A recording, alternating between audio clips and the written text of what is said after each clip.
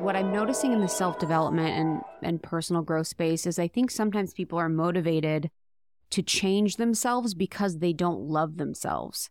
And so they're really looking to achieve a goal or do a thing because they have actually they actually don't want to be who they are. They have no self-acceptance. And then I think there's the other side of it where you could be dedicated towards something because you really love yourself and you value who you are and you want to move towards something because you know you're worth it. So just talking about that as it relates to the bullshit thing, it's like, how do we know that we're moving towards something from a true soul level? Or how do we know we're trying to just move away from the feeling of feeling bad that we feel regularly? Because you don't accept yourself foundationally. Exactly. Got it. Well, there is a lot of research around this, so it's a very astute question. So there was this massive study in the UK that was done about all the various habits in personal development that can improve your life, from eating well to better relationships to exercise to meditation, all kinds of things, all of which have been shown through various studies, practicing gratitude, that have a meaningful impact on the quality of your life, your happiness. And what the researchers found is that the single greatest skill or habit or behavior change that you could practice that impacts your happiness and sense of purpose and meaning in life more than anything else, more than gratitude, more than meditation, more than exercise, all of it, is learning how to be kind and accepting of yourself. And it is the one thing we practice the least. Here's the thing. This is so important when we talk about motivation, because when you're hard on yourself or you beat yourself down or you look in the mirror and you hate what you look like, it's demotivating. And so a lot of us think, oh, okay, well, I'm just going to exercise like crazy and I'll like myself when I'm skinnier. No. All of that negative self-hatred poured into exercising doesn't motivate you to exercise. And it also doesn't make it easy to get healthy, because you beating yourself up and it coming as a form of punishment to you for who you are now, it makes your body hold on to stress.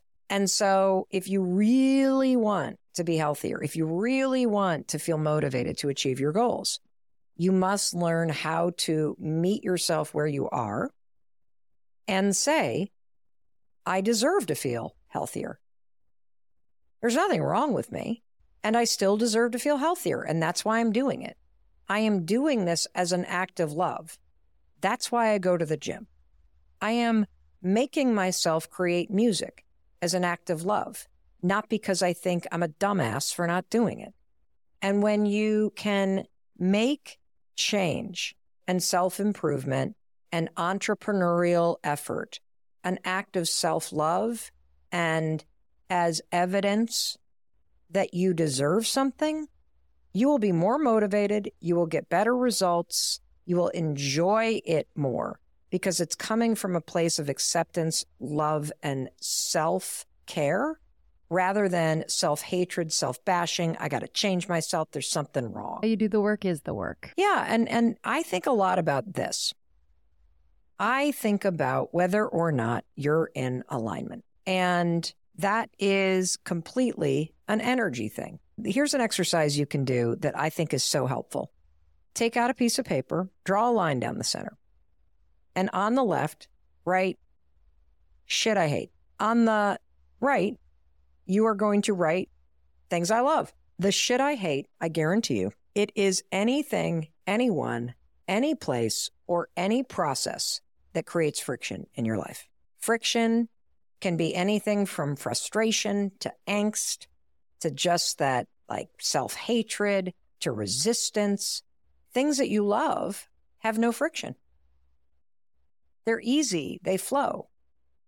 And for me, I am always looking for places in my life that have friction, because I think it's the greatest teacher. And I also think it's those areas where I'm either punishing myself or where I have a person that's no longer working in my life, or a process that's broken that's creating the friction, or a place, whether it's work or where I live or whatever, or a pattern, like a habit or a thinking pattern that I've outgrown. And so if you can relate to self-improvement as the act of identifying places in your life where you feel friction and then going to work to get the lesson there and then fix it or remove it or make it better so that that aspect of your life is now something that you love or that you enjoy, or at least doesn't have any friction. And it comes back to that question we talked about earlier. How can I make this easy? Because I believe that the friction that you feel in life or in relationships is trying to get your attention. It's a signal that something's off. And for those of us that have been in periods of our life where we've hated ourselves, or we've been beaten down, or in a destructive relationship, or in a job that just sucked us dry and was not a match, you felt friction, period. And that's how you know when the things that you're doing are motivated by hate, or they're motivated by beating yourself up. And it's also how you know what in your life needs your attention. Thank you so much for tuning in to Morning Microdose by Almost 30. We hope you enjoyed waking up. As always, we encourage you to take what resonates and leave the rest. If you enjoyed this trip, tune into the full episode on the Almost 30 podcast. All episode information can be found in the show notes. Make sure to subscribe, and if this becomes a part of your morning routine, be sure to share it with a friend. We have new inspiring doses Monday through Friday. Follow us on Instagram at Morning Microdose, and follow Almost 30 at Almost 30 Podcast. Thanks for listening. We'll see you in the vortex.